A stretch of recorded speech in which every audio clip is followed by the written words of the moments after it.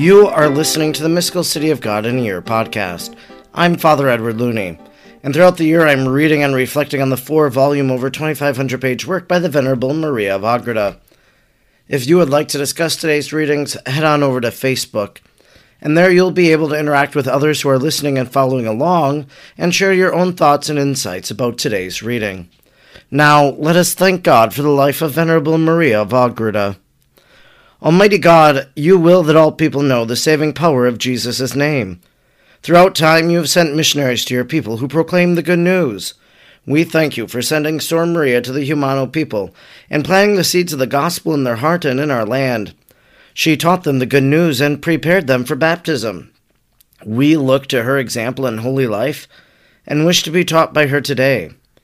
Sor Maria, teach us how to pray and meditate. Teach us how to imitate the virtues of Our Lady. Teach us the mysteries of our faith.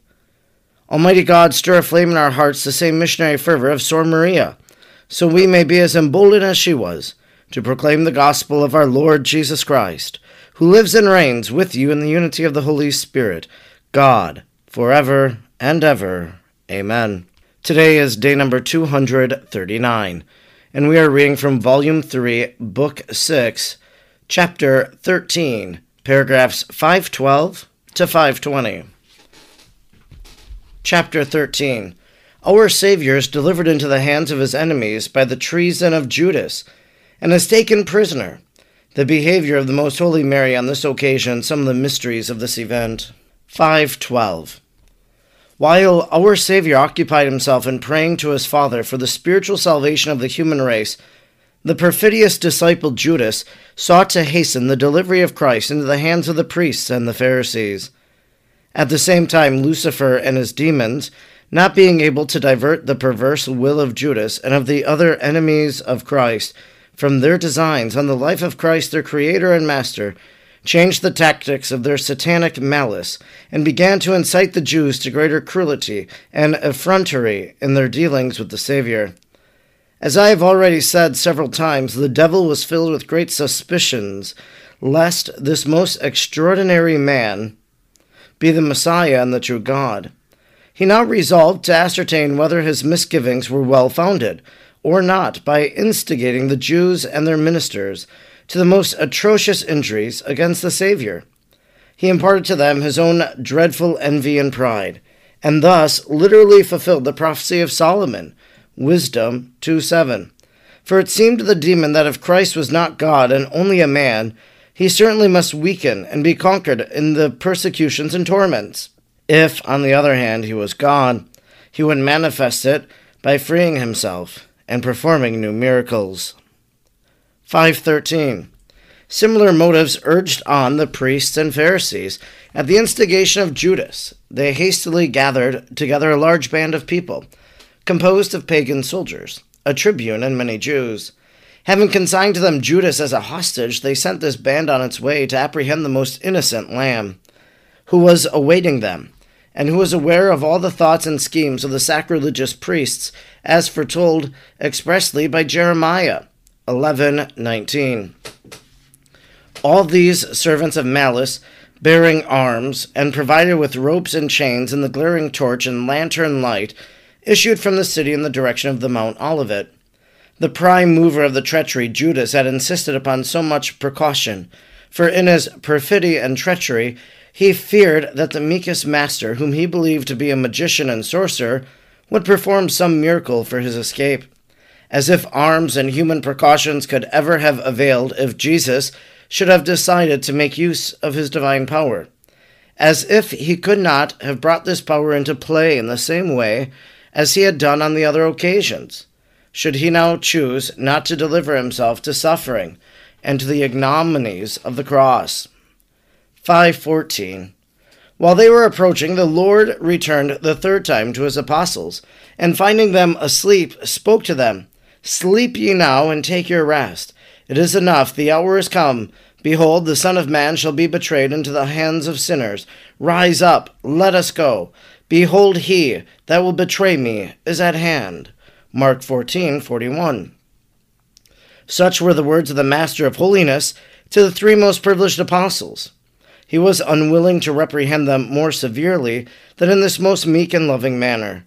Being oppressed, they did not know what to answer their Lord, as Scripture says, Mark 14:40. They arose, and Jesus went with them to join the other 8 disciples.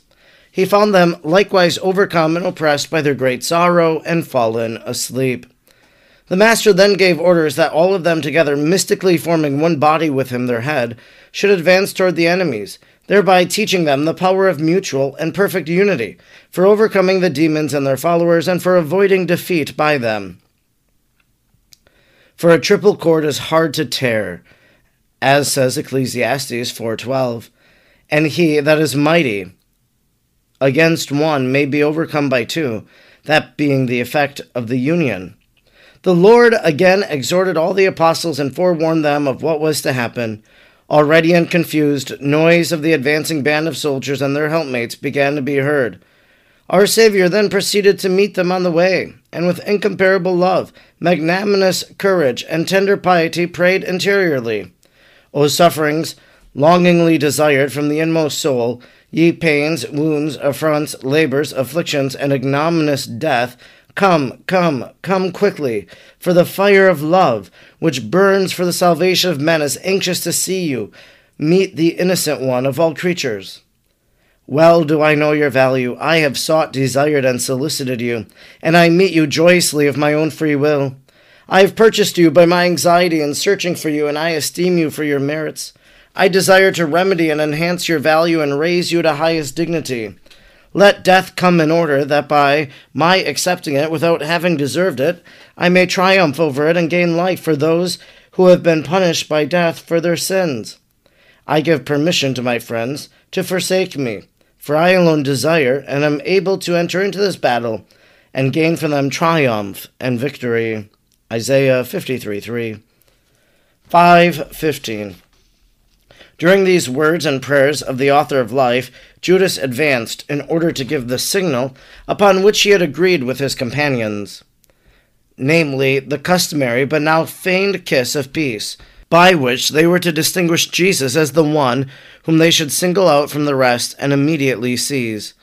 These precautions the unhappy disciple had taken, not only out of avarice for the money and hatred against his master, but also on account of the fear with which he was filled, for he dreaded the inevitable necessity of meeting him and encountering him in the future if Christ was not put to death on this occasion.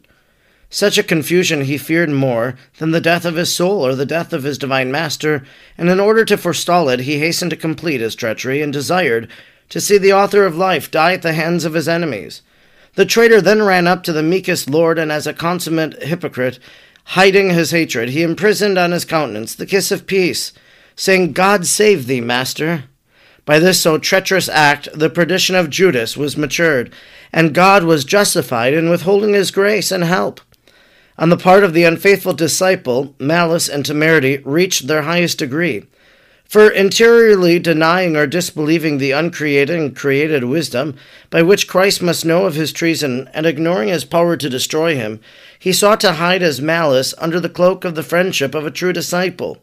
And all this for the purpose of delivering over to such a frightful and cruel death his Creator and Master, to whom he was bound by so many obligations. In this one act of treason he committed so many and such formidable sins that it is impossible to fathom their immensity, for he was treacherous, murderous, sacrilegious, ungrateful, inhuman, disobedient, false, lying, impious, and unequaled in hypocrisy. And all this was included in one and the same crime, perpetrated against the person of God made man. 5:16. On the part of the Lord shone forth his ineffable mercy and equity, since those words of David were fulfilled in an eminent manner. With them they hated peace. I was peaceable. When I spoke to them, they fought against me without cause. Psalm 119:7. So completely did the Lord fulfill this prophecy that when in answer to the kiss of Judas he said, Friend, whereto art thou come? He sent into the heart of the traitorous disciple a new and most clear light, by which Judas saw the atrocious malice of his treason, the punishment to follow, if he should not make it good by true penitence and merciful pardon still to be obtained from the divine clemency. What Judas clearly read in those few words of Christ was, "Friend, take heed, lest thou cause thy perdition and abuse my meekness by this treason. If thou seek my friendship, I will not refuse it to thee on account of this deed, as soon as thou art sorry for thy sin. Consider well thy temerity in delivering me by false friendship, and under cover of a false peace and a kiss of reverence and love. Remember the benefits thou hast received by my charity, and that I am the son of the Virgin, by whom thou hast been so often favored, and rejoiced with motherly advice and counsel during thy apostolate. Even if it were only for her sake, thou shouldst not commit such a treason as to sell and deliver her son. In no wise does her loving meekness deserve such an outrageous wrong, for she has never been unkind to thee. But although thou hast now committed this wrong, do not despise her intercession, for she alone will be powerful with me, and for her sake I offer thee pardon and life, since she has many times besought me to do so. I assure thee that we love thee, for thou art yet in life, where there is hope, and where we will not deny thee our friendship, if thou seek it. But if thou refuse it, thou wilt merit our abhorrence, and eternal chastisement and pain. The seed of the divine words took no root in the heart of the unhappy reprobate. It was harder than adamant, and more inhuman than that of a wild beast. Resisting the divine clemency, he finally fell into despair, as I shall relate in the next chapter. 5:17. The signal of the kiss, having been given by Judas, the Lord, with his disciples and soldiers, who had come to capture him, came face to face, forming two squadrons, the most opposed and hostile that ever the world saw. For on the one side with Christ, our Lord, true God and man, as the captain of all the just, supported by his 11 apostles, the chieftains, and the champions of his church, with innumerable hosts of angelic spirits, full of adoring wonder at this spectacle. On the other side were Judas, the originator of the treason, filled with hypocrisy and hatred, and many Jews and Gentiles bent on venting their malice with the greatest cruelty. Surrounding these were Lucifer and a multitude of demons, inciting and assisting Judas and his helpers, boldly to lay their sacrilegious hands upon their Creator. With unfathomable love for suffering and great force and authority, the Lord then spoke to the soldiers, saying, "Whom seek ye?" John 18:4-5. They answered, "Jesus of Nazareth." John said to them, "I am he." By this inestimably precious and blessed words, Christ declared himself as our Redeemer and Savior.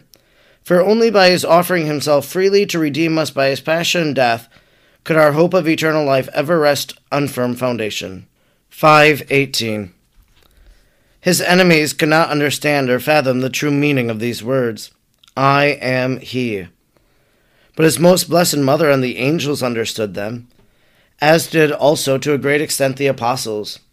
It was as if he said, I am who am, Exodus 3:14, as I have said to my prophet Moses, for I am of myself, and all creatures having their being and existence from me. I am eternal, immense, infinite, one in substance and attributes, and I have made myself man, hiding my glory, in order that by means of my passion and death, to which you wish to condemn me, I might save the world. As the Lord spoke with divine power, his enemies should not resist, and when his words struck their ears, they all fell backwards to the ground. John 18:6. This happened not only to the soldiers, but to the dogs, which they had brought with them, and to the horses on which some of them rode. All of them fell to the ground and remained motionless like stones. Lucifer and his demons were hurled down with them, deprived of motion and suffering new confusion and torture. Thus they remained for some 7 or 8 minutes, showing no more signs of life than if they died. O word of a God, so mysterious in meaning and more than invincible in power, let not the wise glory before thee in their wisdom and astuteness, nor the powerful in their valor. Jeremiah 9:23. Let the vanity and arrogance of the children of Babylon be humbled, since one word from the mouth of the Lord, spoken with so much meekness and humility, confounds, destroys, and annihilates all the pride and power of man in hell. Let us, children of the church, also learn that the victories of Christ are gained by confessing the truth, by giving place unto wrath, Romans 12:19, by showing meekness and humility of heart, Matthew 11:29, by overcoming and being overcome with dove-like simplicity, by the peacefulness and resignment of sheep free from resistance of furious and ravenous wolves. 5:19. Sadly, our divine Lord contemplated the picture of eternal damnation exhibited in them and listened to the prayer of his most holy mother, to let them rise, for upon her intercession his divine will had made that dependent. When it was time for them to come to themselves, he prayed to the eternal Father, saying, My Father and eternal God, in my hands thou hast placed all things, John 13:3, and hast consigned to me the redemption required by thy justice. I wish to satisfy it and give myself over to death with all my heart, in order to merit for my brethren participation in thy treasures and the eternal happiness held out to them. By this expression of his efficacious will, the Lord gave permission to that whole miserable band of men, demons, and animals to arise and be restored to the same condition as before their falling down. A second time the Savior said to them, Whom seek ye? And they again answered, Jesus of Nazareth. The Lord answered most meekly, I have already told you that I am he. If therefore you seek me, let these go their way. John 18:8. With these words he gave permission to the servants and the soldiers to take him prisoner and execute their designs, which without their understanding it meant nothing else than to draw upon his divine person all our sorrows and infirmities. Isaiah 53:4. 5:20. The first one who hastened to approach in order to lay his hands upon the master of life was a servant of the high priests named Malchus. In spite of the fear and consternation of all the apostles, St. Peter, more than all the rest, was roused with zeal for the defense and the honor and life of the divine master. Drawing a cutlass, which he had with him, he made a pass at Malchus and cut off one of his ears, severing it entirely from the head. John 18:10. The stroke would have resulted in a much more serious wound if the divine providence of the master of patience and meekness had not diverted it. The Lord would not permit that any other death than his own should occur at his capture. His wounds, his blood, and suffering alone should rescue to eternal life the human race, as many of it as are willing. Nor was it his will, or according to his teaching, that his person be defended by the use of arms, and he did not wish to leave such an example in his church as one to be principally imitated for her defense. In order to confirm this doctrine, which he had always inculcated, he picked up the severed ear and restored it to its place, perfectly healing the wound and making Malchus more sound and whole than he ever was before. But he first turned to St. Peter and reprehended him, saying, Put thy sword into the scabbard, for all that shall take it to kill with it shall perish. Dost thou not wish that I drink the chalice which my Father hath given me? Thinkest thou that I cannot ask my Father, and he will give me presently many legions of angels for my defense? But how then shall the Scriptures and the prophets be fulfilled? John 18:11, Matthew 26:53. This concludes our reading today for day number 239. We've been reading from Volume 3, Book 6, Chapter 13, paragraphs 512 to 520. Jesus knew Judas was going to betray him. Jesus knew that they were coming. And we heard in our reading today, having consigned to them Judas as a hostage, they sent this band on its way to apprehend the most innocent lamb, who was awaiting them, and who was aware of all the thoughts and schemes of the sacrilegious priests, as foretold expressly by Jeremiah. I think this is always something to keep in mind. There are no secrets when it comes to Jesus. We can try to hide things deep within our hearts, but the Lord knows our hearts. He knows our thoughts. He knows our schemes. He knows our intentions of our actions. The Lord knows everything about us. And that's why we ask the Lord to purify everything in our lives, that all our thoughts, all our actions, all our words might be holy, that they might be in sync with his divine will. We ask that the Lord who knows us, that we might know him more, that we might have his mind, that we might have his heart, so that we can take that on ourselves, so that what the Lord knows about us is only pure goodness. That kiss of Judas, he goes, finds Jesus, and kisses him with that kiss of peace. I'm not sure this is really why we kiss the altar at Mass, but in my own priesthood, that's what I've taken it to be. that kiss of the altar is the beginning of the holy sacrifice of the Mass, and we are trying to repair the damage of Judas. That kiss of the altar is as if it's making reparation for the past. Of course, we kiss the altar too because there's relics. The relics of the saints are there. I always try in the altar where I know the relic stone is to be able to make sure I kiss in that particular spot. But to take such a gesture, one, the kiss of peace, we know today as well, a kiss is a sign of affection and love, and to distort it. When it comes to Judas, Jesus says, "If thou seek my friendship, I will not refuse it to thee, on account of this deed, as soon as thou art sorry for thy sin." Well, doesn't Jesus say that to us too every time we sin? He says, you can still seek my friendship. If you are sorry, well then I always welcome you back. And finally, at the very end of our reading today, we heard of that healing of Malchus. Peter cutting off his ear, Jesus attaching it, healing it, remedying it.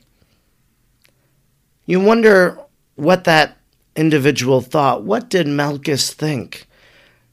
In one moment he was in pain and bleeding, and in the next moment he was made whole. Was he in awe and wonder as he was in the presence of Jesus, the one whom he came to arrest? I'm Father Edward Looney, and throughout the year I'm reading and reflecting on the 4 volumes of the Mystical City of God. I'm grateful you joined me today, and I hope you'll join me again tomorrow. Until then, may God bless you, and Mary pray for you.